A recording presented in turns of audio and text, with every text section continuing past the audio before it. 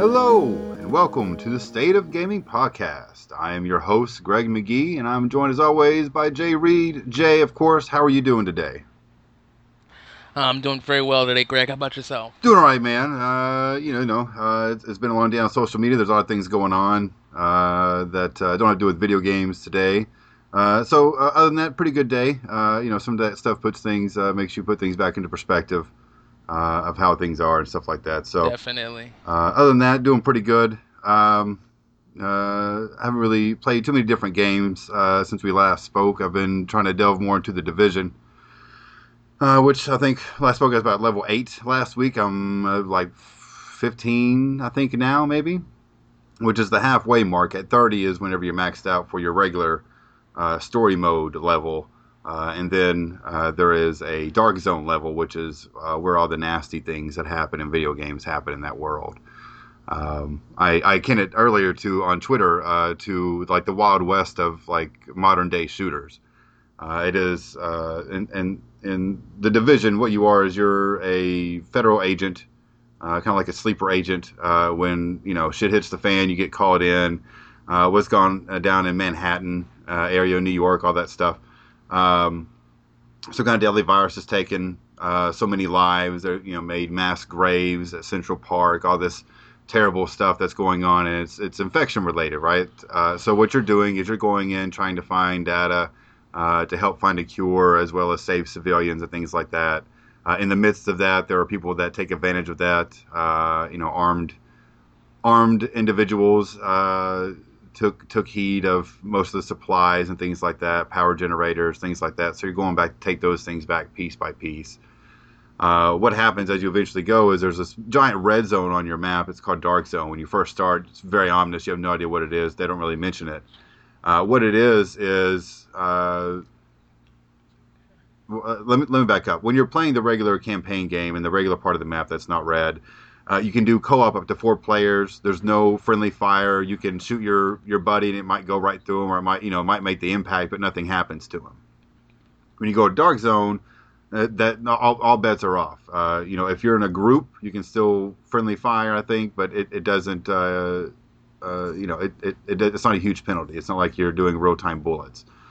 On the flip side of that, unlike in the Dark Zone, that's why I went back to talk about this. Was in the campaign, the co-op stuff. There's no other players. If you're not in a party, you don't see any other people playing that game at all. If you go into the Dark Zone, you see everybody that's on that server in that area, in the Dark Zone in that area, and it's a huge Wow. area. So there's different levels. Like this part of the Dark Zone in the bottom right corner is like level 10 through 12, and then beyond that is 12 through 16, and so on and so forth, and it goes up to level 99. So it's a Wow. very large area, and from my understanding, it gets very intense later on. And this is the only spot you can find like the really good, weapons, the good armor, stuff like that as well. And the armor consists of knee pads, elbow pads, holsters, helmets, your chest, like your bulletproof, your ballistic vest, and your backpack. And you can mod all your stuff, to add, different clips, magazines, different things that your items can do, your armor can do. And all those things can be found in the Dark Zone, like top tier stuff will be found in the Dark Zone. I see. So what you do is you can do little missions and have little skirmishes there, and you'll pick up nice drops from the enemies. Well, the only way you can keep those drops, because they're in a contaminated area, that's what the Dark Zone is. It's still contaminated, so everything that's there, it's like a Chernobyl. Anything that's there still has radiation on it, kind of deal, right? Everything that was in that infection zone still has infection on it. So you have to get a helicopter to come in to I'm missing the word. I'm going to miss the word here. Whenever you're trying to carry out a supply out. Like you're trying to. The helicopter drops down. You call in the little evac, and you put your materials on there. So it could be your weapons, your armor, anything, any of your mods that you pick up, and they're all blue, purple weapons that are really good.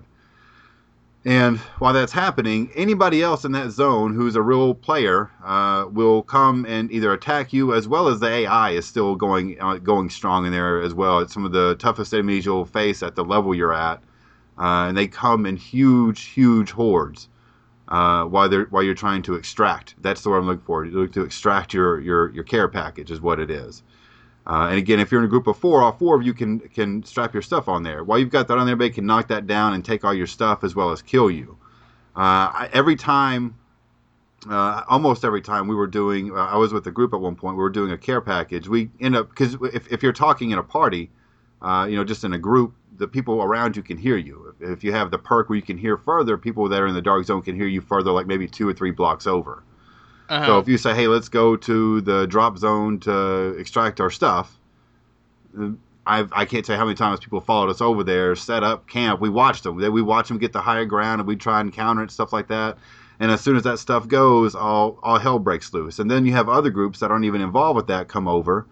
They have people from scouts with different groups that kind of follow you around and don't do anything. And then all of a sudden you're surrounded by their group and they take all your stuff, and vice versa, right? Like it's really whatever you want to do. Um, so I mean, it's a great time. It's good. That is most definitely to me a very unique experience. I haven't had that.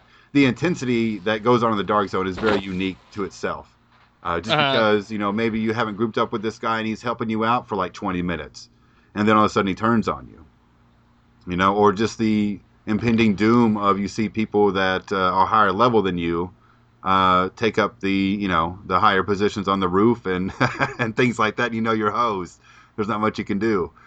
So it makes for intense gaming. It's good times. I went online before I got into it, and there was a lot of mixed stuff about people complaining about how the drops work and some of the imbalance of how people hose you over and things like that. But aside from the drop stuff, which I haven't Yeah. had issues with, that kind of seems like that is the hook to that, right? Like is the unpredictability of it all. You can't guess what Joe Blow's going to do next to you. How do you know your guy in your party isn't going to drop out and turn on you? That happened to me as well.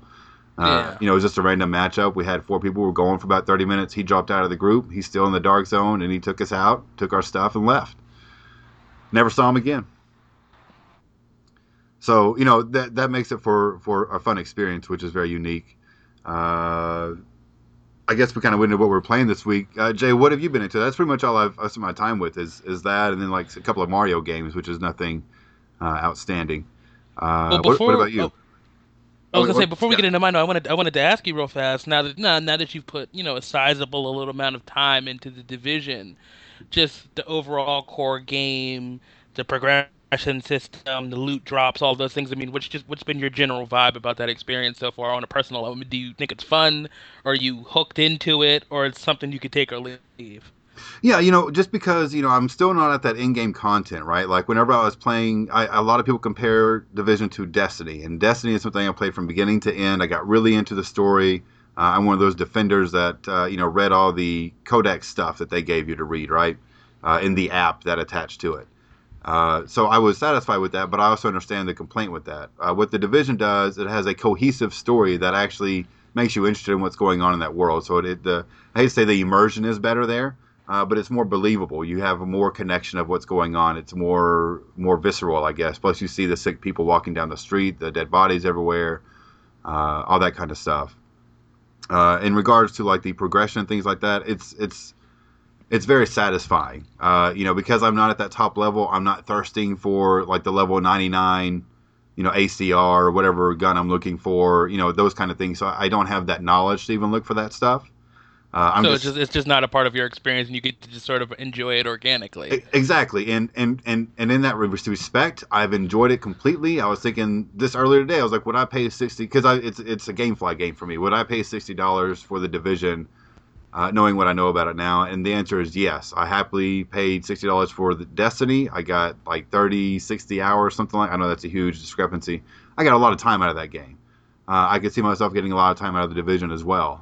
The Dark Zone is just really fun and unique to third person shooters for me as a historically console player. I've played some games on PC, but not shooters and things like that. Just I'm not good with the mouse and keyboard. Uh, so in regards to that, it's very addicting. It's very gratifying. It's an outstanding game. If once you get to that in-game content, some of those gripes might be valid. They might not be. All depends what kind of experience you're looking for, what kind of player you are, right? But for me, Exactly. I'm sold on it. Like the kind of player I am, whatever that means. It scratches my itch, and I'm not a real big modern day shooter. Like I've kind of worn out on that idea. It's not Yeah, like the story or anything like that is super unique. They fall into tropes and cliches, but they're not badly done, right? Like they're like eye rolling stuff. It's just okay, this is the next beat. This is nothing outstanding or horrible. You know, the writing's good. And again, compared to Destiny, which is a very good comparison to how that game feels and plays, and the way it levels up and your armor and stuff. Uh, to compare those two, it seems um, I don't know. The division just seems like a more cohesive experience altogether. From the way everything ties in with the multiplayer, to the single player content, to just the overall fiction of the world. It's a much more right. cohesive experience, and that's much more enjoyable as a consumer. I don't have to go read hours of codex stuff out of an app to understand why I'm attacking some planet in Destiny, or who this weird you know alien is, whatever whatever it was. Um, so yeah, definitely very very gratifying, very satisfying game to play. If you for some reason get it on a discount, I know they have some discounts right now with that game summer sale, but I think that's mainly for their DLC stuff. Still, most definitely worth a try if you've got the time. It looks like it'd be a good 40 plus hours of time to be sunk into to get to that in-game content, kind of chew, not just like getting to level 99 in the dark zone, but chewing through it for a good while. Definitely. Be worth it. Yeah, definitely worth the $60. Did I answer your question? Oh no, yes, Oh, okay. perfectly. I mean, Very good. I came into it. I mean, yeah, I was actually afraid I might have even made it a little bit too complex and combined too many questions in a way I tend to, and you actually handled it gracefully and perfectly answered all the questions. But Sure. say now I'm actually looking forward to trying that game, whereas before I kind of walled it off in my mind. Was like might eventually get around to this, but it's not a high probability. Whereas now, in my mind, after the glowing recommendation you just gave it, Well, in my mind, it's sort of in the same playing field as Quantum Break and Doom. In terms of games, I'm definitely gonna play. I find what's indicative of what's going on with games like that are semi like a mix of MMO and story based things, just in general multiplayer, right? Like just the sometimes hiccups they have on launch, like the first month they've got to iron that stuff out. So my experience being like a 2 or 3 month uh, later on, to play the game later on if they fix a lot of those issues, I'm sure because there were a lot of issues with Division when it first came out. I remember seeing Definitely. article after article of different patches they were doing very soon and different issues that were going on. I couldn't specify. I wasn't too interested to go click on those articles, but I read the headlines, right? Like I retain some of that. To probably have the day one experience and then probably being leveled up as high as you are now, I probably would be a little bit tainted as well with the probably way they've handled out and doling out the content. Or something that's supposed that people the way people consume content, to wait 4 months out after the game launches to roll out the first DLC seems kind of asinine, right? Like we bought into this, we want that And you content a knew little more lots of frequent, people were gonna grind and right? get to the end game stuff relatively quickly within the first couple of weeks, if Like they not always month. do, So, yeah, exactly. yeah. So, when you hear your perception of that, sometimes it might be tainted from that day one experience. But if you're hopping on board now, it's been smooth for me. I've had no issues. There's been a couple of times where I've been doing something and like the server dropped out or something like that, but it was nothing huge deal. You just respawn a few feet away from where you were, kind of deal. So, nothing that was something that tainted my day or something like that. So, Well, yeah, I'm glad good to hear times, it. good times. You been anything new? You've been doing any more of the escapists? Actually, no, ironically enough, since I gave it that glowing recommendation last week's episode, I haven't actually played any of the escapists because, we talk about on the show all the time in this world of service-based games. I mean, there's certainly, as we've talked about a ton on the show, there are like, our comfort food games, the games that we play on a regular basis, like Rocket League. But outside of that, what I'm kind of noticing about myself is I'm sort of going with the flow of whatever has new content coming. So, what I've actually been playing a lot of in the last couple of days, I've been playing a lot of Halo 5. But Okay. Halo 5 last week added Firefight, which was like the big mode that was originally introduced in either, I want to say Halo ODST or in ODST, yes Reach. sir. No, ODST. Yeah, yeah, Exactly. yeah. Exactly. So they added they had did a beta a couple of months ago, and it got a really good reception. So now they finally added the full mode to the game. So I've been playing a lot of Halo 5 Firefight, of Good, course, that's a lot of fun. Forza Motorsport 6, Mortal Kombat XL. So a lot of the usual suspects, but I've been uh, that, and then also I've been playing The Long Dark, as I've mentioned a couple of times on the show before. That also got a huge update this last week, in which they, overhauled the game and added a bunch of new content. So, a lot of the stuff that like I said, I gravitate to now is like things that are like piping in new content. So it's like Rocket League is getting all these new patches and adding new maps, new stuff. Halo, new maps, new stuff. The Long Dark, new stuff. So, that if outside of the things that I'm definitively like, I wake up a certain day, I come home a certain day, and like, I want to play this. If I don't have that vibe, it's something, that's what usually pushes me to play something. Oh, Yeah. okay, they have new content out. Let's go check that out. Also, how much time you have to play something, right? If you just have like 15 minutes, sit Exactly. down, you can get in a couple matches of Rocket League going about your day, versus sitting down trying to play a little bit of Halo that's going to eat up the whole time one match. So Exactly. that kind of depicts what's going on as well. Now, a couple of things that pop up in my mind. First, Rocket League, they're doing their national championship, I think, within the next coming week or two or something like that. Their That is international correct. championship. I've watched none of it. I'm not a real big esports guy. I plan on at least trying to tune in on Twitch or wherever it's being streamed at to check that out. Are you going to watch any of that? Definitely. I'm probably not going to watch it live. I mean, I think I'm kind of over, because just, I've been spoiled by the world of Netflix and Hulu Plus on demand content. So Right. I'm just like I do now. I mean, Evo was the one event I usually watched everything live. And even that now I'm kind of at the point I like to just wait for them to put it up on YouTube, have all of it, and then I can just, stop and go watch it at my own pace. So I'm Yeah. definitely going to watch it. I don't know how much of it, but probably once it's on demand on Twitch and or YouTube, I'm more likely to go check it out and kind of just have it at my own pace versus having to fit into a schedule. It's a glaring difference between like the average player's ability to play Rocket League and then seeing people that are proficient in it. Definitely. No, Just that's the primary appeal of it for me is that I'm really curious to see, just like again for the same a lot of the same reasons I watch Evo and I watch a lot of like other competitive sports leagues is that I'm always fascinated to see, particularly with games that I play, other people take those same, tools and then just watch what they can create with it. Because well, even though I'm never going to be those people, it right.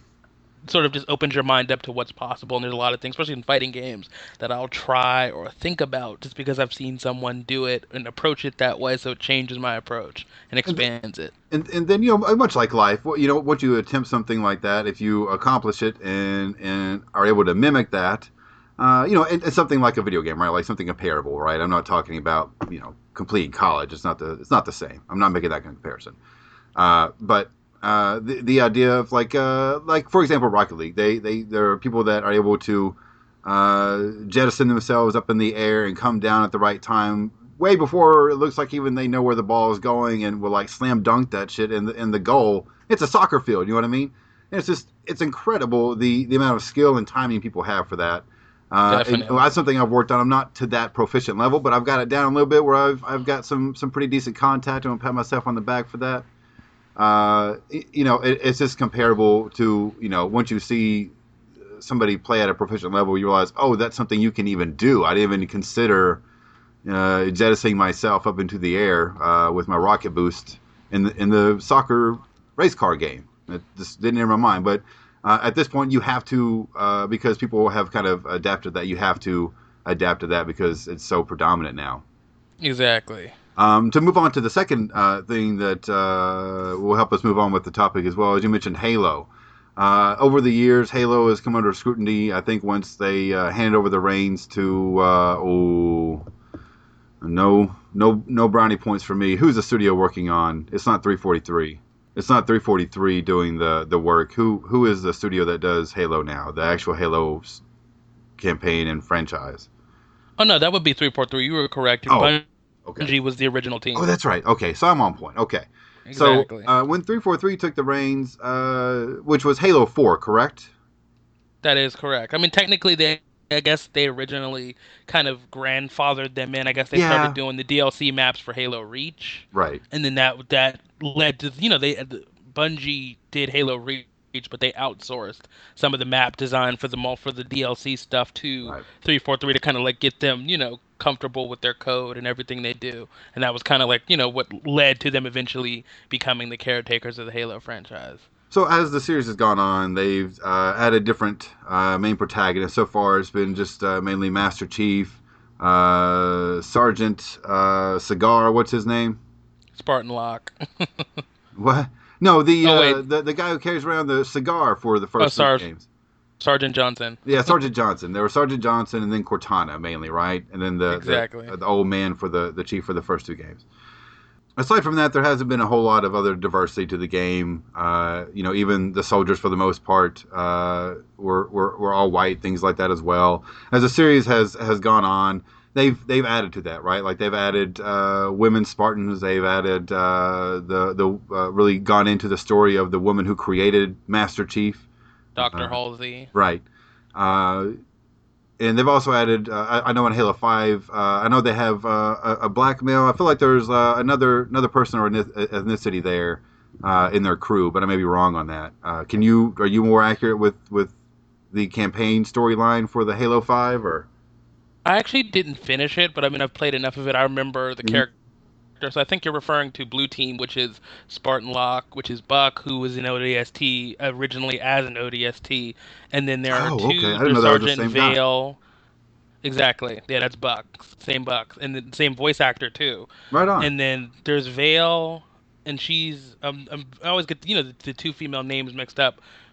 One is done by Amanda Bailey, the voice, and then the other one, I think it's a woman, but it's also an African American woman. So on that team, you have two African Americans and you have two women. And correct me if I'm wrong. One of the women has a prosthetic arm. I think that's correct. Yes. Yeah, yeah. So over the years, they've been a little more inclusive with their story. Which always, anytime that happens, it sparks the conversation or controversy, if you will, online of people feeling like inclusiveness, whether it be, people that are handicapped, putting a woman on the cover or as the main protagonist, or a person of color. Recently with Mafia 3, that's been very evident as well. Uh, with like Assassin's Creed a couple of years ago, one of the comments was it's harder to animate women, which you can go into that debate a little bit. But I'm just saying, as far as just quotes and things like that, as far as where we're at. Um, so there's been issues, and along the way, there's been a lot of pushback and a lot of push forward for diversity, inclusion in games.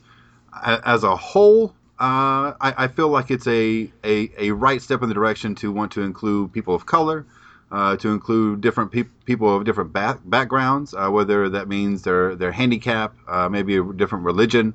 Not all brown people with beards need to be terrorists in video games. They play other roles in society, and I feel video games should reflect that.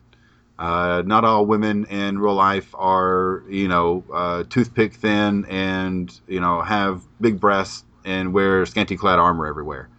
And if they do, that doesn't mean that they're lesser of a person or that they're not allowed to, right?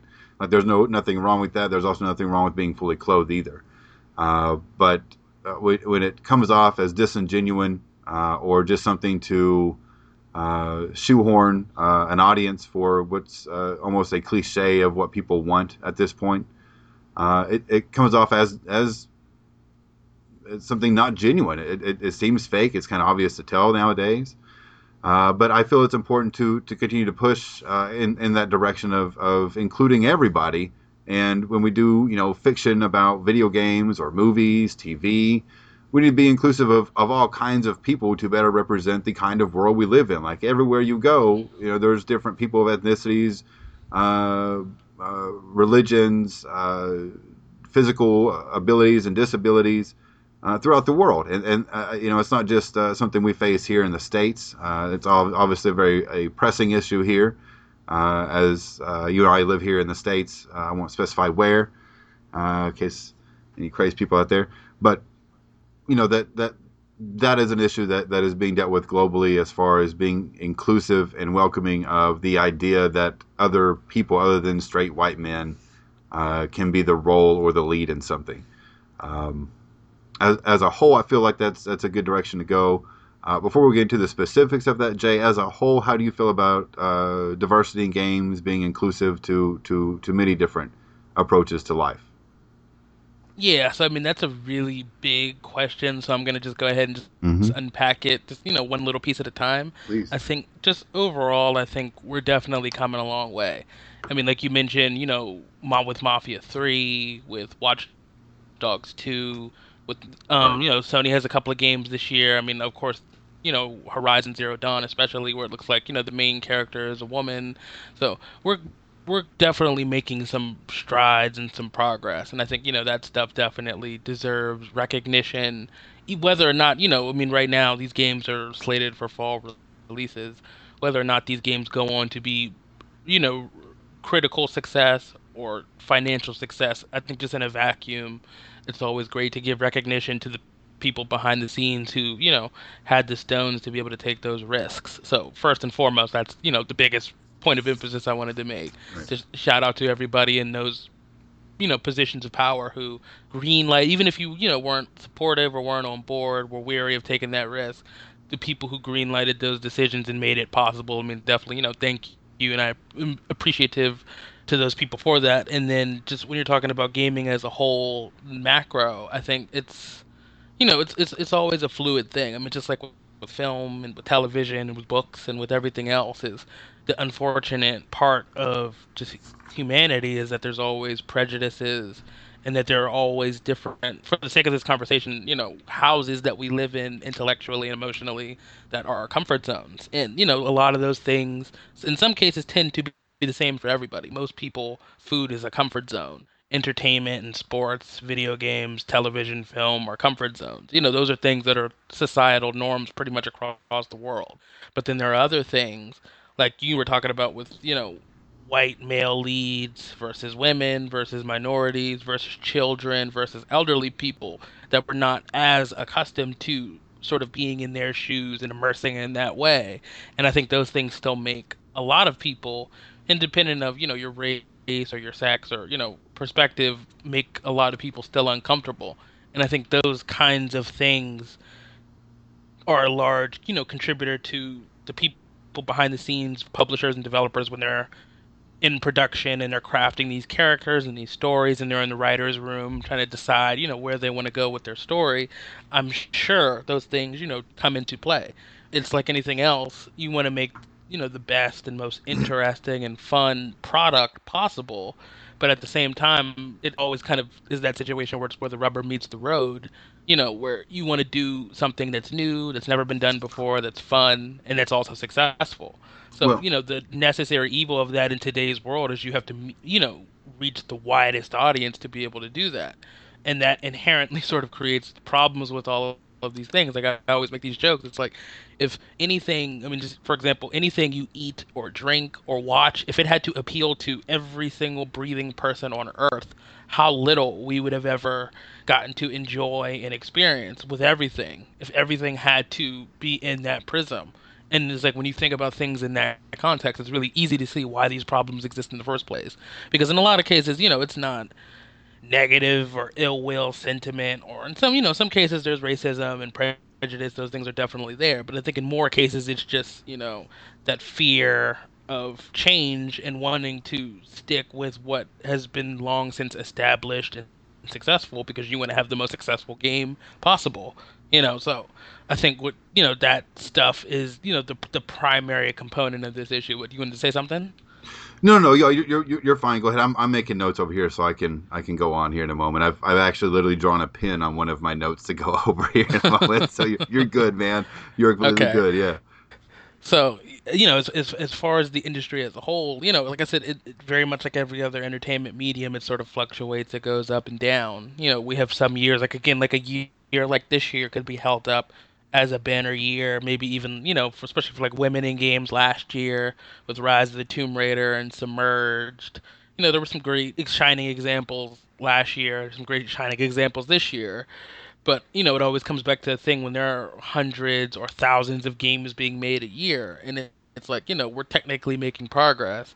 It's like we still have such a long way to go. And it's like, like we talk about all the time on the show with sales and with games and reception and perception, all these things come back to what works. And it's like that's, secret but not really so secret of just how everything is made is people in boardrooms are looking and seeing, okay, this sold well. This didn't sell well.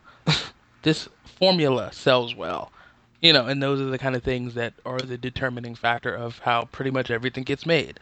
So it's, so important, for people, I mean, of course, again, I'm never going to recommend someone who has zero interest in a particular kind of game go spend their money on something. But it's like if you're someone who has interest in shooters or, action, adventure, and drama and story, I mean, I would definitely recommend people, interested in those things to go try Mafia 3 this fall, go try Watch Dogs 2, or Horizon Zero Dawn, any of the, even games that have already released like Rise of the Tomb Raiders, like go support these games that are taking these risks. Because just like everything else we talk about all the time, it's like you have to vote with your wallet, and it's that's what people in power positions can see. So it has helped so much over the years that things like Tomb Raider have been the breakout success that they've been, that the Grand Theft Auto games. I mean, when we're talking about women in video games, I mean, I'm thinking about it out loud in my head. I mean, of course, you got Laura Croft. I think of Bonnie McFarland in Red Dead Redemption, who was an amazing character. Elizabeth Torres in Grand Theft Auto 4 was an amazing character. Beyond Good and I Evil. mean, of course, I mean, exactly. Bioshock Infinite. that's one of the notes I made. The important part about this conversation we have it is that nobody's saying these things don't exist somewhere, that they're not there, sprinkled in somewhere. The conversation that I tend to, that what I take away from, maybe it's just my perception and my maybe I'm making wild and rash assumptions here, but usually when that conversation is taking place, it's not saying that these games don't exist or they haven't. We don't have examples of this successfully working or even not being successful. What the conversation usually goes to is that we want to do a better job of it. We want to be more inclusive. If there's room Exactly. for it, do it. If it goes against how the story is supposed to play out and things like that, then don't do it. Nobody wants you to Exactly. shoehorn something in or force you to do it. But the conversation is usually, why not? And if it's not a good reason as to why not, other than because the demographics say that more ladies like Nathan Drake. That's not what we need to be more perceptive. The only way that is going to make a change is by doing it, by sticking to it, and making a stand for that. And that's hard to do when you're looking at being bought out by is it? It's not Viacom, is it? What company? Who's Ubisoft? Ubisoft? Yeah, Vivendi. Vivendi. Thank you. When you're looking to be bought out, are you going to take those risks? Are you going to do what the internet masses say to do? Or are you going to go with the safe route? There's a lot of things on the table for a lot of different developers and publishers that are wanting to meet quotas so they can feed their families as much as continue to do what they want to do for a living.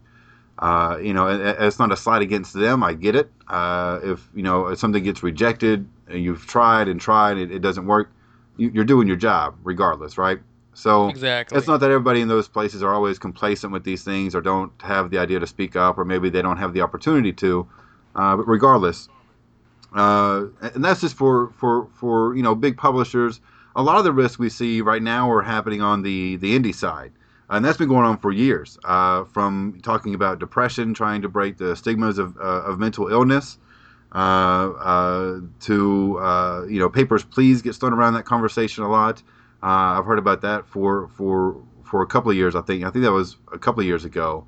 That came out. That was very heavy for people.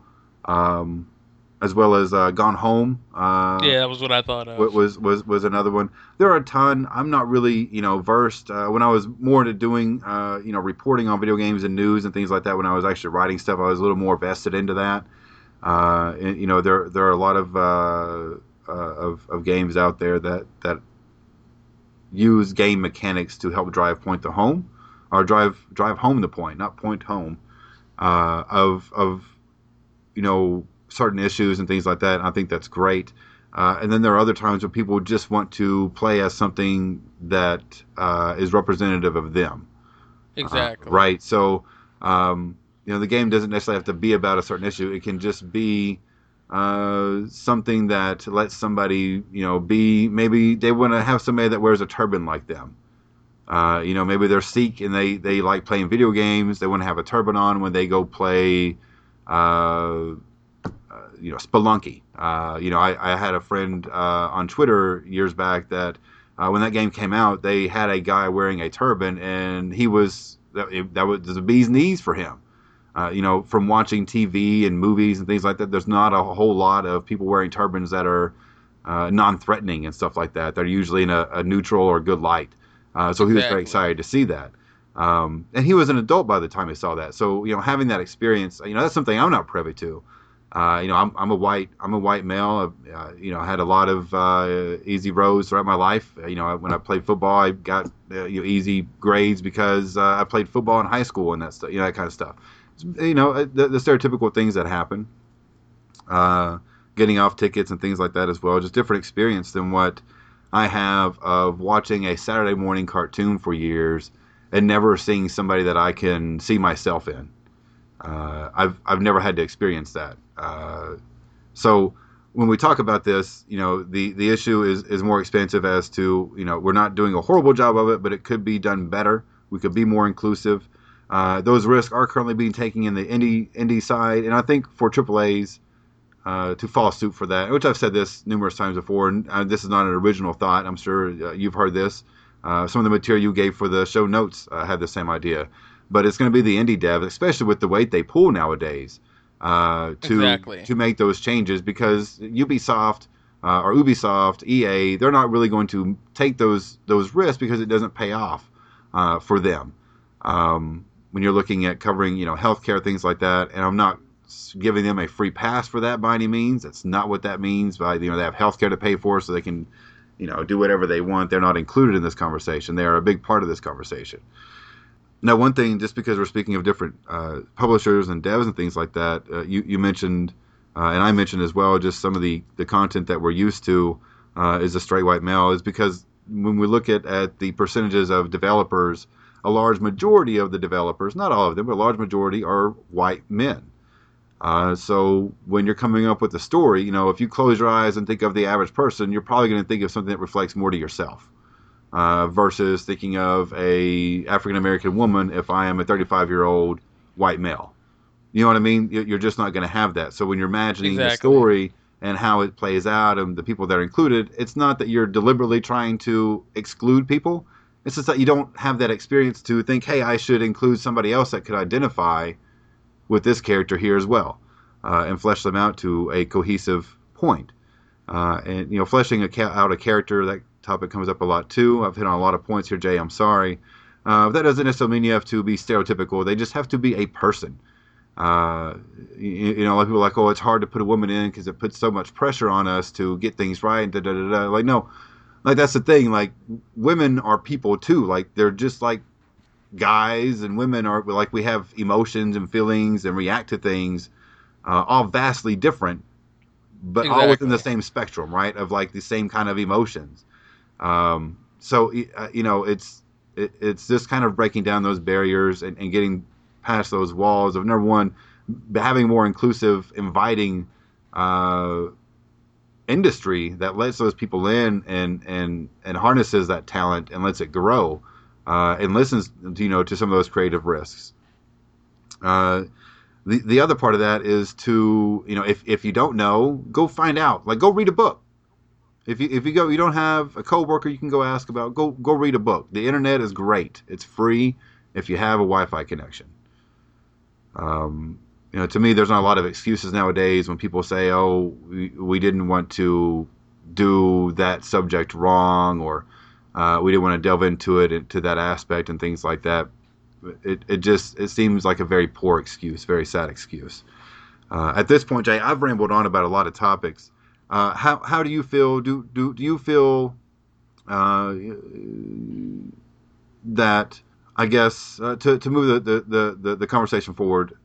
How would you how do you think, I guess, people are react to diversity in general? Is it something that they're apprehensive to because they don't want to play as a woman?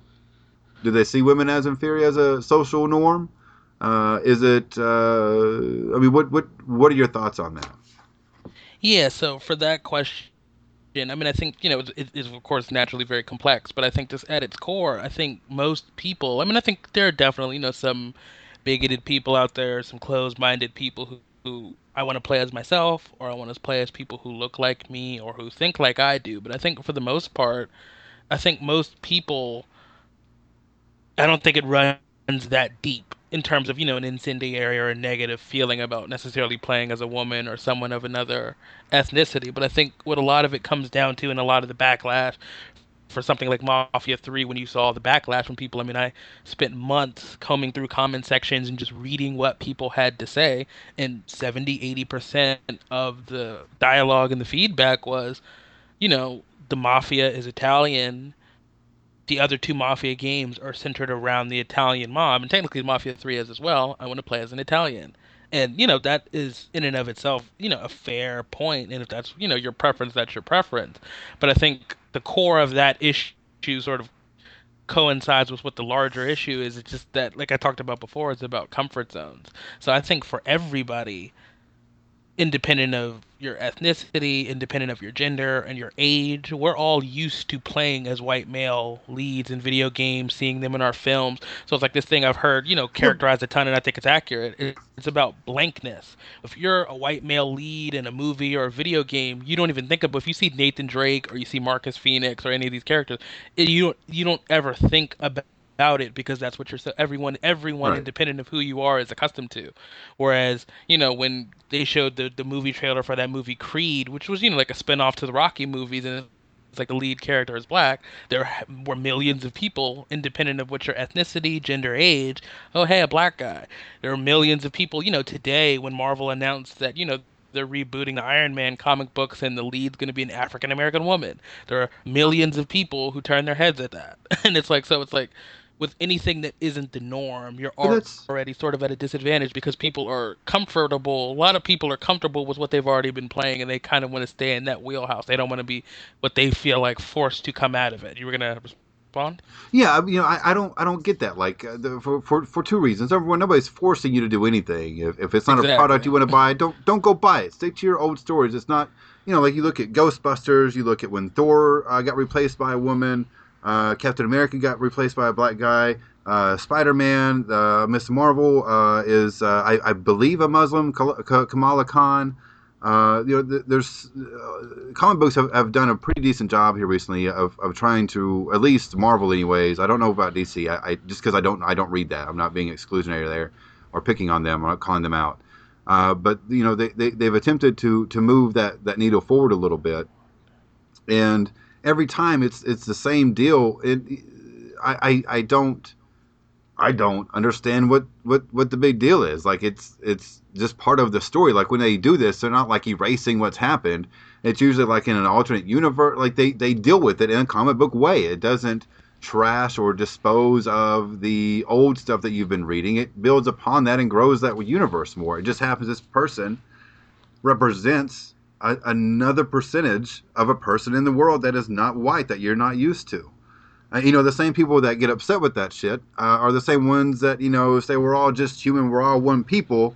No, if that's the case, then what's the difference? Then why does it bother you to play as or read a comic book or play as a black woman, to play as or be a Muslim American who is a hero for Pete's sake? You know what I mean? I don't get it.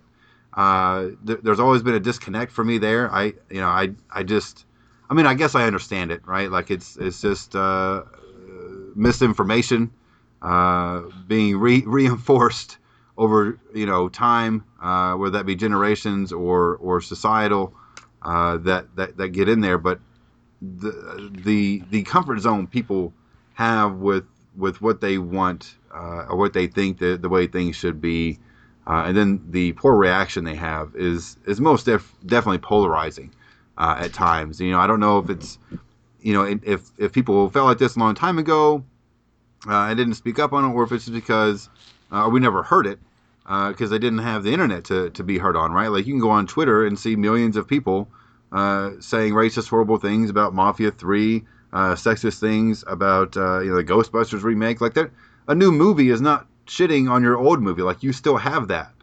Your old Captain America, he's still there. Nobody's poo pooing on that. Like it's still there.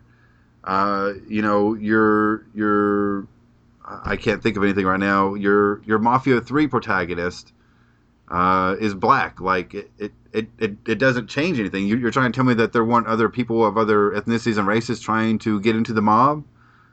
Like that doesn't seem rational. I know that's not a fact. Yeah, it was Italian run, but that doesn't mean other people weren't in the mob. So just for the practicality of the Mafia 3 in that argument, I just don't understand it. Uh, I mean, of course, what you again, like we always talk about, it's like you always have to remind yourself that at the core of this, it's always irration. At the core of this for people, it's yeah, never, but these centered in but logical those thoughts that comments they've go on for actively sought out and but that's what it is. It'll be 4 months out, and people are still acting like that. It's not just the initial reaction that they haven't had time to reflect or anything like that. That at some point, reaction time, I'm using quotation marks, wears off, and you're just being an asshole, right? Like yeah. you're out of line, you're out of place. You've lost your right to use the internet that day. Like you're done for the day. Like somebody needs to take that away from you for a day and be in timeout for a little bit. It doesn't make sense. I've never been able to understand that. There's a growing demographic in gaming. Women are slowly taking over. You look at the younger ratios. The ESA puts out a yearly stat of women in gaming, and year after year, between 18 to some other age, or I think maybe something to 18, women make up a much larger majority than males do that play video games. The average age of the female gamer is 44. Average age of a female or a male gamer is I think like 35 or 34 or something like that, maybe even 36. 35, you're correct. So and there are other demographics that are growing as well. One of those links, which I'll provide in the show notes on the Google Doc, from the Google Doc and the show notes, things like that, was they mentioned that the Latinos, this was in 2014, were one of the fastest growing gamer segments at the time. Um, so the idea that, number one, you can't fathom that somebody else might be, I guess that product wouldn't appeal to somebody. When you're sitting in that boardroom and you're deciding, this should go or this shouldn't, and this is why. Those factors shouldn't have to do with your demographics of what you're selling to. That's how I feel about that. But before I go any further, Jay, I've kind of spoke over you there. We were talking about. I don't know what we were talking about before I interrupted you there, Jay. Do you recall?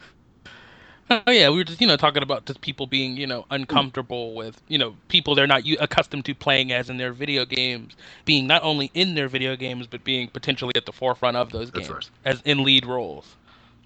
So yeah, so you were going on. Why do you have any kind of ideas? I mean, like I kind of show the hypocrisy there of that crowd that does that kind of stuff. Do you see it in a different light? Do you have any kind of different perspective on that? What's your experience with that? I mean, I definitely agree with everything you said. I mean, it's of course ridiculous, it's irrational, a lot of it is childish and petulant. I mean, I, all those things I would definitely agree with. But at the same time, I mean, I actually in a lot of ways always feel bad for those people and I understand them because it's like I'll give you an easy example. So it's like you have kids. Imagine, let's say you were the richest man in the world and you had, let's say $500 billion. And let's just say hypothetically speaking, from the time your kids were born to the time they're 23, they only lived in mansions and they used to play go-karts and Lamborghini Aventadors their entire lives. And then when they turn 23, you suddenly drop them off in the middle of Compton and say, go figure it out. As you would imagine, not only are they not equipped for that scenario, they're probably not going to handle that pretty well, right? Right. That's essentially what, a lot of white Caucasian people and definitely white males are going through right now with just entertainment in general, and you're definitely seeing it in the game space. media in general has always been made and still is currently made for white men. So just like you mentioned that statistic Oh, about Latinos and how often, how big their demographics and the game playing portion of the industry is, despite those numbers, they're not going to make video games for Latinos, and there's a really clear reason because they make video games for white males, and of course, they're not, that they know African Americans and women, children, Latinos, Asians, and all these other demographics are going to play their games, but they are never going to be, at least in the immediate next 10, 15 years, they're never going to be the target demographic because of what I mentioned before. If you're anything other than a white male, you've spent your entire life watching hundreds of movies, hundreds of TV shows, playing hundreds or thousands of games with white male leads. So everyone's used to it at this point. So even if you want something different, you are supporting Mafia 3 or Watch Dogs or Tomb Raider, or, any other game that is going in a different direction in terms of lead characters and story, at the end of the day, you're probably still playing a lot of those games. And yeah, again, that's not a bad thing. But I think that is just what happens is because everyone is accustomed to those games and is buying those games, it's easy to continue making that the target demographic because no one's just like we mentioned there are people who are protesting and up in arms against Mafia 3. There was no one protesting and up in arms against Uncharted 4. right, There was no one up in arms protesting against The Witcher 3 right, or and I want to put Witcher 3 in a little bit of a different category because it's a Polish studio and they were telling a Polish story, which is also very much a minority in video games. But you understand what I mean in right. the larger No, no, context. yeah, So with those kinds of things, that's what the industry looks at, and it's like we can make a game with and not just we always got to be more specific, not even just with white male leads. It's very specific, and it's the reason almost all of the main characters in video games look like they could be brothers because it's again it's focus tested, it's demographic tested. They know what they're going for in the characters they create. They focus test these things and they see what people think, so it's always a very particular type of male lead character. He's middle aged. He's at his athletic prime. That's why they always have like 5 o'clock rust, and they're like kind of buff. right, Again, it's like like if you look at those. I mean, I have like a meme that I had got years ago that I saved, where it has like Marcus Phoenix, Nathan Drake, Nico. It has like 50 different male characters in huge games that have come out in the last 10 years, and they all look like they could be brothers and cousins. But that's why, because that look is the look that has proven to work. And it's like even though you have, games with minorities that have done really, really well, there aren't enough of them yet doing so well that the industry is going to be the norm to okay, let's go in this other direction. And again, as I said, I'm really hoping just on a personal level that Mafia 3 does well, that Watch Dogs 2 and Horizon Zero Dawn, that these kinds of games do well because the industry as a whole for growth. I mean, not even just in terms. I mean, we talked a lot about just diversity in a vacuum, but we didn't even really even just talk about story. That's the bigger part of the problem from my perspective is that I mean, when you look at like the renaissance that television is going through right now, that has a lot to do with it. There's not a coincidence that there's all these groundbreaking, amazing shows. At the same time, you're starting to get all this burgeoning, diversity in television in Hollywood. It's because right, now you have all these diverse stories that you couldn't have told before. I mean, when you look at like Orange is the New Black, it's pretty much an entirely female cast in a prison, and there are hundreds. I mean, I'm a huge fan of the show. There are hundreds of stories on that show from the Latino women, from the black women, from the white women, just all the different women in there with their individual and combined perspectives that you could never get otherwise. And it's like whenever I see these kind of things, I always imagine how this would be amazing in a game. And it's like when I saw The Wire, when I saw Breaking Bad or Game of Thrones or any of these kinds of shows, I always just imagine those things in the game space. And at its core, when I think about entertainment, that's what I'm always thinking about is storytelling. Storytelling is the bedrock, fundamental aspect of every aspect of entertainment. And again, even outside of, being moral and fair and everything else. Like I said, all those things are great, and we always hope and pray, that those things will grow in prevalence in the industry. But even just from a bottom line perspective, the way I've always looked at it is when you're more inclusive, more women, more minorities, more children, more elderly people, when you Latinos, Asians, Islamic people, when you add more people and more stories to your narrative, you can tell broader and better stories. right. And I feel like that's something, the games industry still has such a long way to go with because it's like I said, like, we talked about in the pre show, it's like we're really, like, gaming has really morphed into film. in a lot of the best ways and a lot of the worst ways. So in the best ways, cinematically, the stories that are being told and stuff I like mean, Uncharted 4, I mean, is incredible. I don't You agree were with gonna say that something? statement at all. I don't think just in a separate from our conversation, the idea that they're like movies. I think there are some comparisons as far as the cinematic stuff, or maybe even the influence culturally that video games has, like movies. But I mean, they're two very different processes. One is something you interact with and tell what to do, versus the other is an experience laid out for you. They want you to, you know what I mean? Oh It's no, very no, different. that Okay, part is totally different. I'm okay, speaking all just to right. I'm sorry. approach. Approach in I'm terms sorry. of Okay, business is the exact same. I mean, it's like a lot of the same people. Because again, okay. like we've talked about on the show before, a lot of the publishers for games, they don't have games backgrounds. In most of the cases, they don't even play video games. So they, especially like I said, when we're talking about the Activisions and the Ubisofts, the Take Twos and the EA Electronic Arts, they have the same mentalities and mindsets and do a lot of the same practices that movie companies do with their tent poles. I mean, when you look at how Activision does Call of Duty, it's the exact same way, Disney is handling Star Wars right now. So, in Right, terms of business and all those things, the right. approach is very similar. And in that sense, I feel like they've morphed into Hollywood. In particular, just our paradigm for what to make and why. And in that sense, it's like, I mean, when I see most film trailers now, I just cringe because it's like everything has become a convoluted action movie. And why is that? Because that's the only thing outside of like superhero movies and licensed things that people in large numbers are going to see. It's the same thing for video games. A lot of the big AAA stuff is action, first person shooter. It's like a lot of the same things, a lot of the same kind of characters, a lot of the same kind of stories. And in that sense, I think they've sort of fallen into that trap because it's like, it's a lot of the same audience. Yeah. The movie audience and the Well, game audience, it's the person buying that movie ticket is also the person buying, Gears of War 4 this holiday.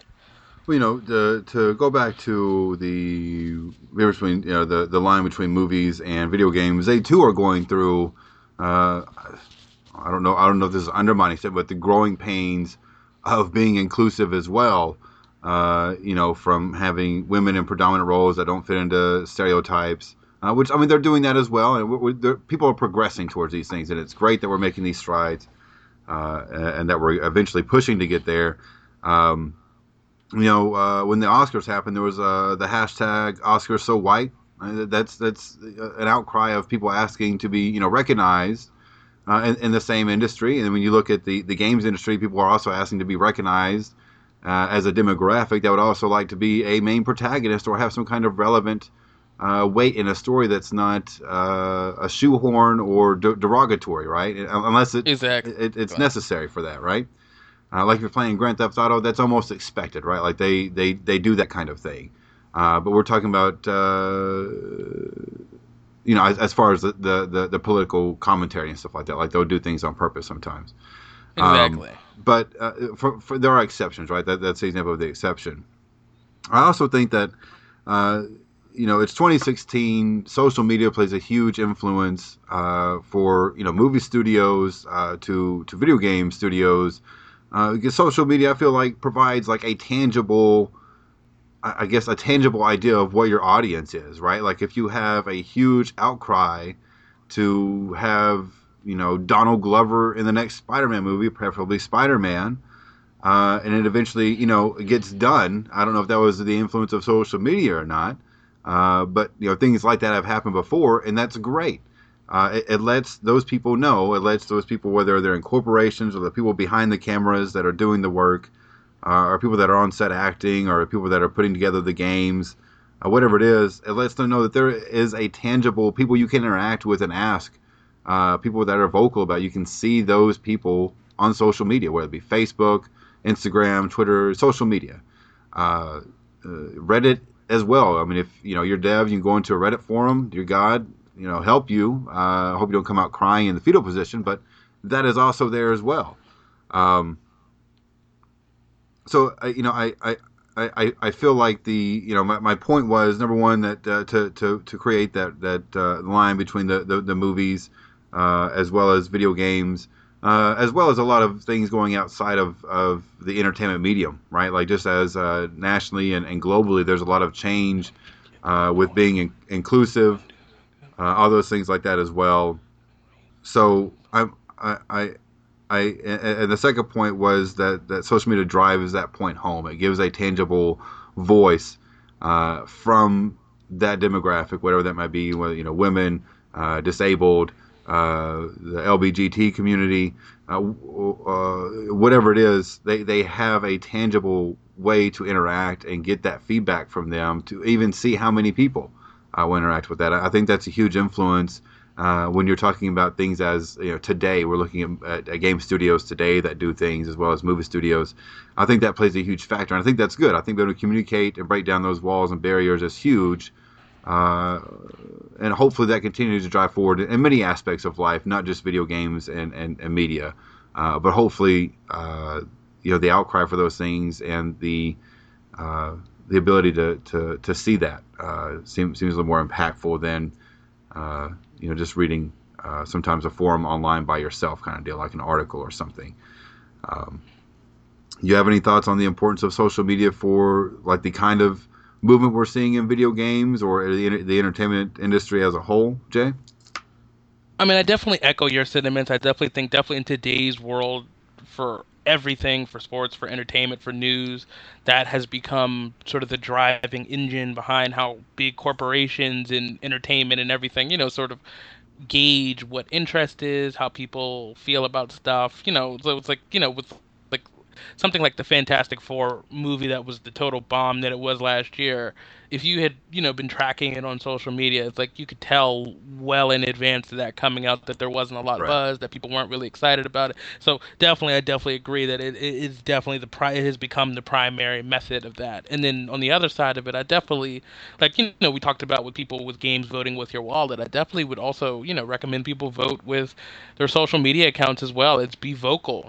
Send hopefully, as we've talked about in the past with like No Tasteful. Man's Sky, please don't send people death threats. Please don't be Oh rude and yeah. incendiary and crude to people, but in a positive, professional manner, conveyed to at Ubisoft, at EA. Go look up. I mean, I do it all the time. Go look up the individual developers who work at these places and send them tweets. So, hey, I would love to see this. I think this would be effective because X. And I've had so many conversations like that and really built so many relationships. I mean, like I said, I think I've talked about it on the show. I mean, I got an invite to the Evolve, to the big alpha and eventually the beta, because I had a conversation like that with the creative director of Evolve, and then we sort of like built like a budding like friendship, and we've had a bunch of conversations after that. Again, I eventually obviously bought the game, and it's like I've had those kind of interactions with Rockstar Games with a bunch of different huge varying sized social social media gurus Right. who are the social media managers, individual developers, and like I said, we've talked about on the show. I mean, with the Long Dark, I talked to the creative director of the Long Dark all the time, and I'm probing his mind about the game, about gaming in general. Because obviously that game is still in alpha, and it's supposed. I think it's slated, still slated for summer release, but it's like we have conversations all the time, and I think that facilitates so much of my perception of the game, of the studio. I ask questions if I have a criticism, if I don't like something. We have constructive conversations, and I think that's the kind of thing I would definitely recommend to people, who are. I mean, not necessarily. Again, it's not necessarily for everybody, but if you're someone who's hugely passionate about gaming, the thing more than anything I would always recommend is seek out constructive conversation, because it's like like we've talked about on the show, you'd be surprised how many people, both who are also fans or critics or people who work at these studios, love that feedback. Because again, we've talked about this a ton. It's like you can't, if someone sends you a death threat, hey, you delayed my game, I want to murder you, you can't do anything with that. Right. Versus let's give an example. We'll use No Man's Sky as an example because I just used it. You know, um, I'm really excited about the game, but I'm worried particularly about the UI and how that's going to facilitate controller design on the PlayStation 4 gamepad. That's something very specific. And it's like, those kinds of things, particularly with, I mean, like I said, No Man's Sky, and that just was a bad example because it's a game we haven't played yet, isn't out Right. yet. But just with anything we play, those kinds of constructive, well thought out answers and questions, are what developers are looking for. And you never know, it could be something that, eventually gets added, Well, or something that's in the cards for how they're thinking about game design in general for future titles. yeah, it also highlights that if you don't have something nice to say, don't say anything at all, right? Amen. Amen. If all you got is a death threat, just keep it to yourself. Tell yourself you want to kill the guy. Keep it to yourself. Like, you don't need to tell him that. You know what I mean? Like, that's that maybe that's not the right way to approach that, but you understand what I mean, though, right? Definitely. All right, very good. Before I put my foot in my mouth, I'll stop there. You know, I don't know if we're going to go too much further on about this. You know, one of the things you mentioned earlier, you know, as we're winding down the podcast here a little bit, you mentioned something about oh, what was it? You mentioned you know, as growing up, as you're watching, you know, reading stories, watching stories unfold on TV. You know, that's fantasy, right? If it's not real, it's fantasy to a certain Exactly. extent. Especially as you're a kid, you're watching, you know, Power Rangers, X-Men, you know, that kind of stuff. It's all fantasy. We're not even talking about sci-fi stuff. That applies to it too, right? So, you know, as kids, you enjoy that because, you know, sometimes everyone doesn't paint the protagonist, sometimes a certain ethnicity or anything like that. But aside from that, you know, the place of agency is different. But aside from that, you get to explore different worlds and have different experiences through somebody else's eyes. For video games, it is a direct medium on you interacting with something. It has a more impactful uh, meaning, emotional weight than something like a movie. You know, right? Like I'm a crier at movies. I cry at movies. I mean, shit, I cry at Tinkerbell movies. All right, like I get into it. Like I put myself in the other person's shoes. I get into it. All right.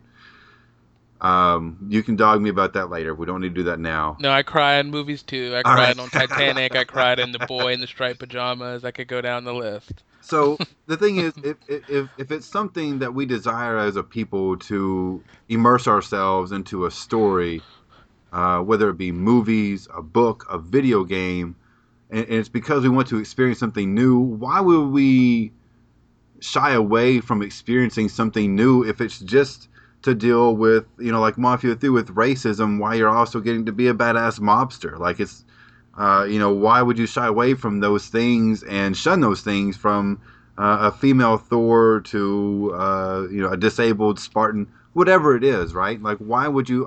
And that's more of a rhetorical question. That's not for you to answer, Jay. It's more of a rhetorical question of, you know, why not be on board for experiencing something new when you're already on board for fantasy? If you're already on board for interacting with, you know, your master chief, why not have some diversity to his crew? Why not have a woman? Why not have a person of color? There's so many different options there, and things, and so much room for growth as an industry, and as a culture, as a society in general, that we need to get to a place where not necessarily we know we don't see color, but that we see it all the same, right? Like, this is a great experience for me to see. If this, you know, you know, if it's Gears of War and, you know, there's no distinguishing factors that deal with race or anything like that, the guy is just African American, what the hell does it matter anyways, right? That's great that somebody can just relate to somebody they see on TV. You know, there are studies after studies of thousands and thousands of children that back that seeing somebody that is like you on TV helps build self-esteem and self-confidence. Like, that is a fact. If you're watching TV and playing video games and all you see is a white male, uh, you know, like it only increases, you know, and this is studies, guys. This is not just somebody's 24-hour game and the kid felt like he was, you know, the Incredible Hulk. That's not what we're talking about. But we're talking about over time and things like that. It shows that these people have, you know, a better chance of self-reflection and seeing a better side of themselves through superheroes, through video game characters, things like that. And if all it includes is just a little more time and effort, or maybe just asking a few questions, let's it's all fancy. Let's enjoy the fantasy. Like, let's just go for the ride and see where it goes. Enjoy it. It's not you. It's you experiencing something. I think the reason people get so passionate about video games, it's very visceral, right? There's very you get to control. It's very immediate. But you see this happen in film as well. So, you know, my question, as a rhetorical question to anybody that is impartial or that doesn't like this, topic, feels uncomfortable with it, if you've made it this far in the podcast, You then haven't lost you yet. right, just ask. I don't understand the question. Why not? Why can't fantasy be experienced for everybody as opposed to just one demographic? That's just, and why get upset about it? I don't get it.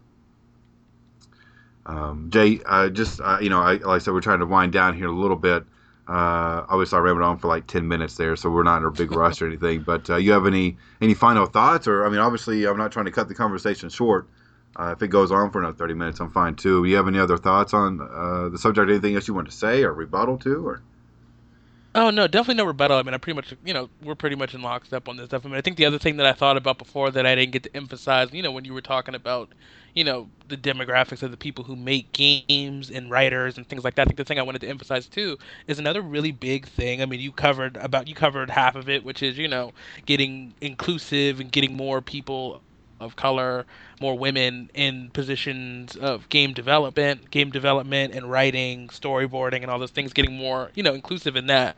But I think the other side of that too is I think we have to be more conscious of the stories we read. So you actually mentioned this as well. It's like if you're someone who grew up, this just is an example, you grew up in San Francisco, grew up in an, upper middle class neighborhood, and everyone around you was Caucasian, that's your life experience. But it's if that's your life experience, that's perfectly fine, of course. But if you're writing, for example, a 40-year-old Latino woman named Myrtle, it's going to be really hard for you to, cover a lot of the bases and really fill out that character just in terms of writing because right, you don't really have those experiences. So, like you mentioned before, I think a big point of emphasis in the industry needs to be doing the legwork. If you don't, even if you do have the experiences or some experience with things, going out of your way to ask other people, read books, do the research. So like I said, I think I might have told this story on the show before, but I have, again, my shameless rockstar plug. I mention them every week. I have, a book that was written, it's like amazing book written by about Rockstar Games by a writer named David Kushner about the history of the GTA games, about DMA, which has it's in turn become Rockstar, and in there, a lot of the things they talk about, one of the most fascinating stories was when they began working on Grand Theft Auto San Andreas, which was at the time, was one of the first games on the PlayStation 2. It might be the first like AAA game with an African American lead character. They have a whole chapter just talking about the process of them beginning to make that game. And the guys, the creators of the GTA series, the two head guys who are the head writers are from the UK. They're British. So in their writing, when they're writing scripts, when they're writing characters, they naturally have a lot of British isms in their writing. And they read their initial scripts for San Andreas, which was predominantly an African American story centered in Los Angeles, and they read their script and was like, this isn't going to work. So to your point that you made earlier about going to outside forces for help, they brought in DJ Pooh, who's a friend of Ice Cube, who was the co-writer of the movie Friday. They brought him in to co-write the script of San Andreas with them. And that, huh? is why that game, the story, the characters, the writing, everything is so authentic and on point because they brought in not even just DJ Pooh, they brought in gang members, they brought in all kinds of, I mean, there's stories about people being lined up around blocks to be able to audition to play the voice of certain characters in San Andreas. And it was like that attention to detail is evident in all their games. I mean, like I said, I've talked about it on Twitter over the years a ton. I mean, like at Grand Theft Auto San Andreas and Grand Theft Auto 5, they have extremely accurate sort of renditions of the Bloods and Crip gangs. I mean, which is of course the Ballers and Grove Street family are the Bloods and the Crips. They didn't just slap that into the game and say, okay, we're gonna, mimic these games as like a parody and as or like a joke. They did the time and took the research. I mean, it was when you there's so many little things in the game. If you know what you're looking for, it's like, wow, they have this, they have this. They're referencing things It's that are like impressive, yeah. gang culture history that you would have had to do extensive research to even know The to be deep cuts. referencing. So they do that for everything, and it's like that Yeah. is how you do it. Those guys, the creators, despite having back to back game of the year, extremely successful greatest game of all time kind of games in GTA 3 and Vice City, they had enough sense to recognize we're dealing with something here that's vastly different. Let's bring in a lot of different people who are different than us, who are familiar with this, and let them help us. And it's that's how you got to do it. And it's like, like I said, back to the original example of, upper middle class, white male writing for a 40-year-old Latina woman named Myrtle. We all have biases, we all have different sensibilities, and it's like, I think a lot of the time in today's world we kind of like spend a lot of time harping on those things. But it's like we all have those. So it's like that in and of itself isn't a big deal, but it's how you choose to deal with that. So it's like when you're in a position where you're writing characters or stories, like I said, it's just about knowing what you don't, like just life in general, it's just about knowing what you don't know. And Right. it's like if that isn't your life experience, if you don't have a lot of experience with those things, like you mentioned with the internet and books and people, there's so much information out there. So it's, you know, by all means make it the best story possible because like the final example I wanted to give to the inverse is really important. It's like the final thing, just the final thing I'll say about the whole conversation is just back to what I said about how, story is sort of the bedrock foundation of all entertainment. So much of the problem, even when people have goodwill and they want to, do what they can to sort of bring diversity to film, television, books, and games, is if you don't do it right, if you don't do a good job, it almost does as much, if not more, damage than if you didn't do it at all. And that part of it is unfortunate, but it is also very real. It's, the example I was going to give is J.J. Abrams, who directed Star Wars The Force Awakens. Right. He previously did a TV show called Undercover. He was someone who was very sensitive to and recognized and wanted to be a part of the solution to the lack of diversity on television and in the writers' room. And, he crafted an original show about two detectives, two African American detectives, one male, one woman, and the concept and everything else seemed solid, but ultimately the show, wasn't successful, didn't last long, didn't even have a full season. And when he talks about it now, what he talks about is again, which you see a lot happens, and I think this is also what a lot of people fear too, is his heart was in the right place, but it was like he didn't put his energy into writing a purely good story as much as it was about the novelty of okay, hey, this black man and this black woman. And I think that is, like I said, a huge thing that we have to get past as well. It's like I said, the thing I talk about all the time is Tokenism. write really good stories, write really good characters. If you do that, if they're a woman, if they're an elderly person, if they're disabled, if they have cancer, any of these things, that doesn't become the story. It becomes a Right. part of the story versus Right. becoming the story. So like I mentioned, Bonnie McFarland in Red Dead Redemption, or Elizabeth Torres in Grand Theft Auto 4. I mean, these were such amazing characters. I never thought of them as women.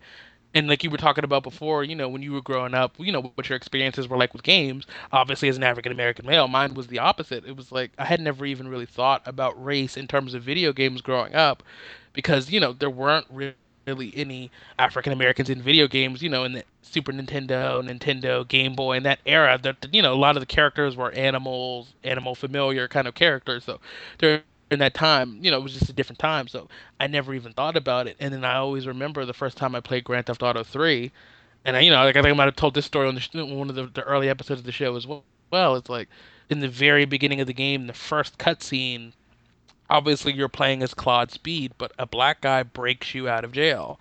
And I always remember being like shocked because I remember that initial feeling of like, wow, you know, not partly that it was a black guy because that was like a new experience for me at the time, and then partly because he felt really, really authentic, not authentic to a black person, but an authentic person in a Right. vacuum. It's like I could imagine him being my next door neighbor and him, asking me, to borrow some creamer for coffee. So it was like that, and that is the core Do you of, have any where hazelnut? this industry and all these industries have to go. Is you just got to make really good characters, and if you do that, that's the best way you can help all these forms of diversity. And as like you mentioned, you don't want to shoehorn these things in. And I think back to conclude it for me, I think that's the concern a lot of people understandably have. Like you're talking about, the black female Iron Man, or the new Thor, or the new Spider-Man, all these things. Whatever it It's is. Yeah. it's ultimately about the story, and I think in a lot of cases, particularly with Marvel, they've been struggling with it because, like I said, with the J.J. Abrams thing, their heart's in the right place, but if you don't write good stories for these characters, you're almost doing more damage both ways to the original character as well as whatever the character you're trying to see is. So it's why we're again, I'm not a comic book person, but I read a lot, so I have a general consensus understanding of like what most people think about, like particularly like Miles Morales, the black slash Dominican Spider-Man character, and it's like by all intents and purposes he's a pretty good character, but the stories they had for him weren't really that good. And it's like so that was the primary reason his, even though Marvel's retained him, it's like he's not really being featured in a way that some perhaps think he should, and he's probably a long way away from being in the cinematic universe because it's you haven't really given him great stories. So it's like that thing comes back to the original thing with all these things. It's you have to Right. write great characters, and then everything else will work itself out. And so, like I said, once you're thinking about it, like I said, obviously with Eight Ball and Grand Theft Auto 3, because that was the first, that was why I thought about it. But over time, like once I got past Eight Ball, obviously Siege. I mean, like San Andreas. I mean, again, I can never like describe that feeling the first time I saw the trailer for San Andreas, and it wasn't just oh wait the main character is black. It's the setting and the pretty much the entire main cast. It's an African American cast because as we all know, all the elder GTA games were sort of tropes of a combination of movies. So the Right. original GTA 3 was Godfather, Goodfellas, stuff like that, and then Vice City is like Scarface. No, Scarface and Goodfellas for Vice City, and then San Andreas is Menace to Society, Boys in the Hood, stuff like that. So it's like, with seeing, I remember that feeling the first time seeing that trailer and the shock that at the time was such a, even if they did that today, it's still such a radical thing. It's just something you don't see. So, those kinds of things were special, but at the same time, it's like when you do a really good job. I mean, when I think about San Andreas now, I don't really think as much about, the African American component of it as much as this was a really good story. This was a great world. And not to mention, there were a lot of great characters in that game that weren't African American. Like I said, obviously it's like GTA games and Rockstar games always do a really really good job with diversity. Right. But it's just to spin it all back home, it's all about just writing purely good content. That being the initial focus, and then if it happens to be a woman, and that's again not to say for women and minorities that there don't have to be that of course be concerted efforts as well because of some of the glaring disproportions in certain areas that there have to be clearly defined attempts, but at the same time, just being mindful as writers to just write really good stories, write really good characters, rather than trying to make focus on the novelty. Haha, he's Native American. Haha, she's an alcoholic. Like, make that a Sometimes backdrop into something larger. sometimes it pays off to just listen to somebody who has a different experience than just the opposite of that. Exactly. Yeah. Very well. Jay, you have anything else to add to this conversation, man? I don't know. I would say we've there's a lot to go in for this conversation. We could still probably go on for another hour.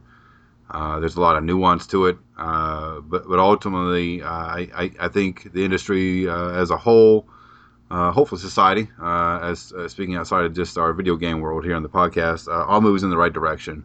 I think that's going to be kind of hand in hand as well as how that plays out. But hopefully, this continues to be a more trending thing that people are being thoughtful about experiences for other people. Something we didn't even touch on is people, with disabilities, to a certain degree of, the ability to play controllers and color blindness, things like that. There are people that are making Accessibility and stuff like strides. that. Yeah, there are people that are making huge strides in that. There are organizations that make huge strides in that. So, I think we're getting there. I think there's still a lot of work to be done. But I feel good with where we're going, not necessarily where we're at. Like I said, again, this conversation doesn't mean that there's not inclusion in any gaming or entertainment industry or anywhere else. It's just that could always be better. Um, Jay, you have anything to add to that, or Yeah, just to finish off for me, like I said, similar to you, I mean, we're definitely beginning to really make some significant progress and some strides. And in particular, like I mentioned earlier, I mean, some of the stuff that has been done in recent years, I've really, really loved. Like definitely, like we didn't talk about it a ton on the show. I mean, you mentioned it more than I did. I mean, definitely for women in video games, and particularly in leading roles, getting past sort of the sex symbol thing and them just getting to be people. I mean, Yeah. I think like with the Tomb Raider reboots, they've done an amazing job sort of recrafting Laura into a grounded I mean, I don't think person there's a whole lot of versus this cleavage at hot all, chick. which No, there's none and in I'm either sorry. game. You know, I'm of two minds of that conversation, right? Like at one point, I don't want the over sexualization of the character to be what sells the game, or to be like what they think is the touting point of the game. But at the same time, like if a woman wants to dress sexy and be a badass at the same time, like that's totally fine too. Like Um, Bayonetta. Right, but at the point I'm at is when I see these things, and you know I am protective. You know, I was raised Southern Baptist, things like that. So some of the my personality, things like that, are ingrained to me as being like protective to my daughter. But when we watch TV and things like that, she's a little overweight. She's a big girl, like she's 4 years old and as tall as like a first grader. And some weight to back on that, and she's healthy, she's fine. There's nothing wrong with that. I'm not but when you see Wonder Woman on the DC superheroes cartoon, you see the toys, Rapunzel, video game character after video game character that she may play from. I can't think of anything for now. One game was Zeros. Even the princesses from Rayman are all stick thin. There's nuance to both people of color, women, making games accessible, highlighting people with disabilities, the LBGT community. There's a lot of nuance to each one of those. Uh, and we even talked about this before the podcast, that this conversation usually tends to go towards race, and we kind of fed into that a little bit as well. But I think we discussed some other topics as well and highlighted that as well. But um, going back to what studies show, and our experiences as well, when you have somebody to relate to on the screen, whether you're controlling that with your controller or watching it through a movie or TV, if somebody is more like you, whether it be your size, your shape, your formation of your body, whether everything's there or not, the tone of your skin, as simple as these ideas are, those things are tremendously important, almost as a subconscious message to them as to what they need to be, and what's normal, what's beautiful, things like that as well. The further you delve into these topics, the more polarizing it gets. That this is a real issue that's indicative of our culture and society. So I think going forward with this conversation in general, I think the more we talk about it and the more we face that issue, and face the irrationality, if you want to call it that. I first call it being an asshole, because there are facts, and there is a right and wrong in life. Uh, yeah, as that goes forward, I hope we see more inclusionary things, especially for such things as different sizes of people, all that stuff that I listed as well. Um, I guess those are my final thoughts on that as well. You have anything to add to that, Jay? I mean, yeah, definitely did what you just mentioned. I mean, I think, like I said, I tried to hit on it a little bit earlier. I think, with gaming, it's such, even though it's been around for 30, 40, 50 years now, it's still such a relatively young New, medium. yeah, And it's like I said, it's why it's probably the biggest reason why I use the movie industry comparison, because we sort of think about story and games a lot like how we think about cinema. And it's like you absolutely. mentioned, there's so many more things with games that we can do that you can't do in cinema. And I feel like we're just now beginning to, especially on the PC side, like you mentioned, with like Papers, Please, and Gone Home.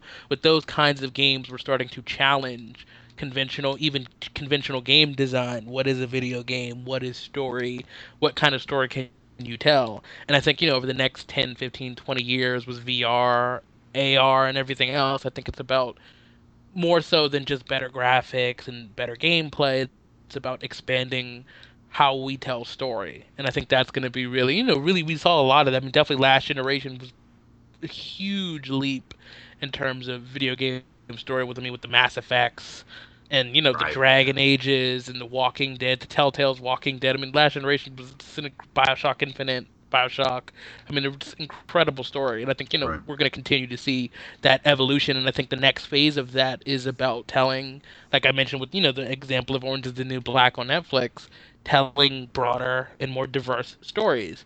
And do whatever means of game design, whether that's a telltale point and click adventure kind of story, or whether it's quick time events like your God of War kind of a game, or real time events like a Witcher 3 with cutscenes. Like, all those things are going to vary, but I think just at its core, whereas right now, like I said, similar to film, like the tentpole games are very much like AAA entertainment, immerse yourself, power fantasy, action experiences. I think we're going to start to, tap into other aspects of life that have never really been featured in video games. I just thought about it.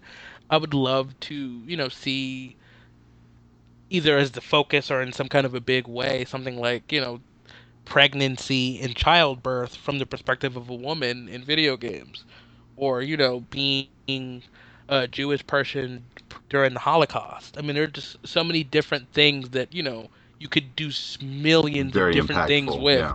exactly, through so many different ways, directly and indirectly, in video game story and gameplay with any of those things. And I think that's the stuff in the next 10, 15, 20 years we're going to start to tap into. It's going to stop just becoming. I mean, again, it's pretty much in that beginning stages of that now, but where it's Right. going to no longer just be entertainment, whereas it's going to be everything, every aspect of life: racism, employment, happiness, sadness, depression, sickness, disease. All the different aspects of life are going to be encapsulated in video games rather than just being your go-to for entertainment. Like I said, we're beginning to get there, but it's still very much not even in that aspect of it, not even in its infancy yet. So just to conclude, for me, I'm really really interested to sort of see where that kind of stuff in the next 10, 15 years goes for video games, because I think at its core, and I think you would agree with me on this. It's like I think people like us, people like who've been playing video games for a while, I think we're aspirational, and I think we want that for games because I think that's the best thing for games. I think Right. that's the power of video games. Is that, I mean, I was talking to someone yesterday about it on Twitter. I mean, playing the Forza Motorsport games has gotten me into NASCAR, F1. I mean, all these different racing things that I would have never watched ever, would have had never had a connection to. I now watch and am a fan of because of the gateway of Forza. I watch soccer now religiously because of FIFA. Madden, I played Madden for years before I ever actually started watching the NFL, and I had that gateway because of Madden. So with everything, that's one of the biggest, if not the biggest power of video games, is that gateway quality, that it really, brings you into experiences you would have never experienced otherwise. And like we were talking about, like, as two men, like something like pregnancy and childbirth, those are like the kind of things, like, directly, obviously we're Right. never going to give birth to children. We can never have those experiences.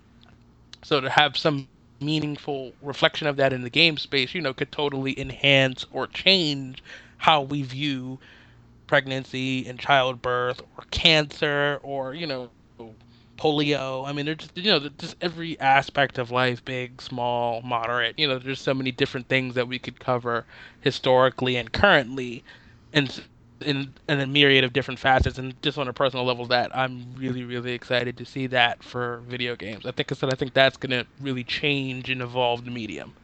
We'll have to save that for like the games I like to play episode, man. That's a whole different avenue there. But I agree with that. My wife's a NICU nurse, so seeing the emotional input that she tells me. Though of course there's no names given or anything. There's no HIPAA violations, but the emotional stress that parents go through um, is just something different with that. And, not to negate other people that go through childbirth, but having to have a premature child and take care of that emotionally, financially, things like that is something that is an incredible feat to be done. So I'm sorry, that was just something I rambled on there about. Aside from that, Jay, if you want to get a hold of you, where would they look to? You can find me on Twitter, Instagram, as well as Twitch at jreedvic7. How about for you, Greg? Yeah, man, same here. Not the Instagram or the Twitch, so I guess just Twitter at that Greg McGee. It's MAGEE. Now, of course, you can contact the podcast for questions, topic ideas, and anything else you want to share with us on Twitter. And that'll be at SOG Discussion. It's the shortest handle we could get. Email us at thestateofgamingdiscussion@gmail.com, not email.com. That does not exist that I'm aware of. We promise. Yeah. Now, feel free to subscribe, follow, and or leave a rating on iTunes, SoundCloud. Now, this week's musician is a rock duo from Clearwater, Florida. They're called the Rise Brothers. They can be found on Twitter at Rise Brothers, which is RIES, and then Brothers, and on their website at riesbrothers.com, which I assume is Rise. As always, I hope you all have a great day, and we'll see you again next week. Enjoy.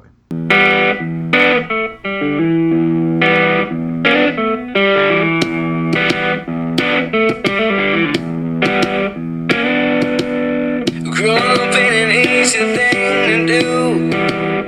Yeah, it gets harder and harder every time I look at you. I'm always there for you with anything you need.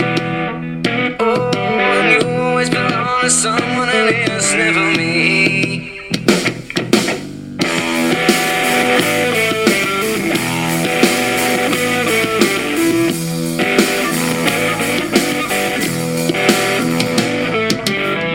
Keep me up at night, there's no way I can sleep.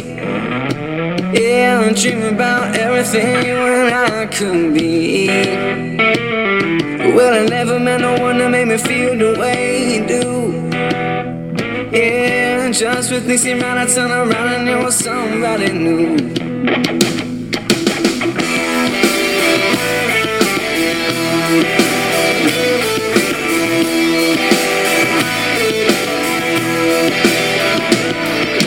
Do anything just to see you smile. Yeah, she got a voice so sweet that my head started to spin for a while. You know I never met no one to make me feel the way that you do.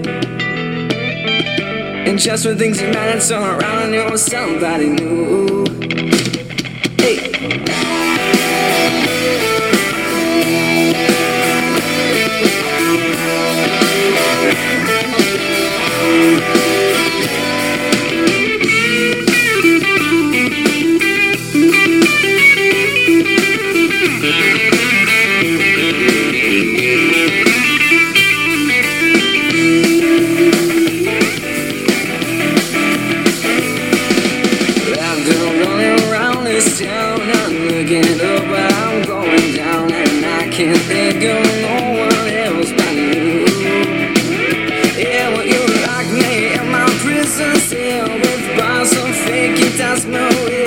I can't think of nothing else but you.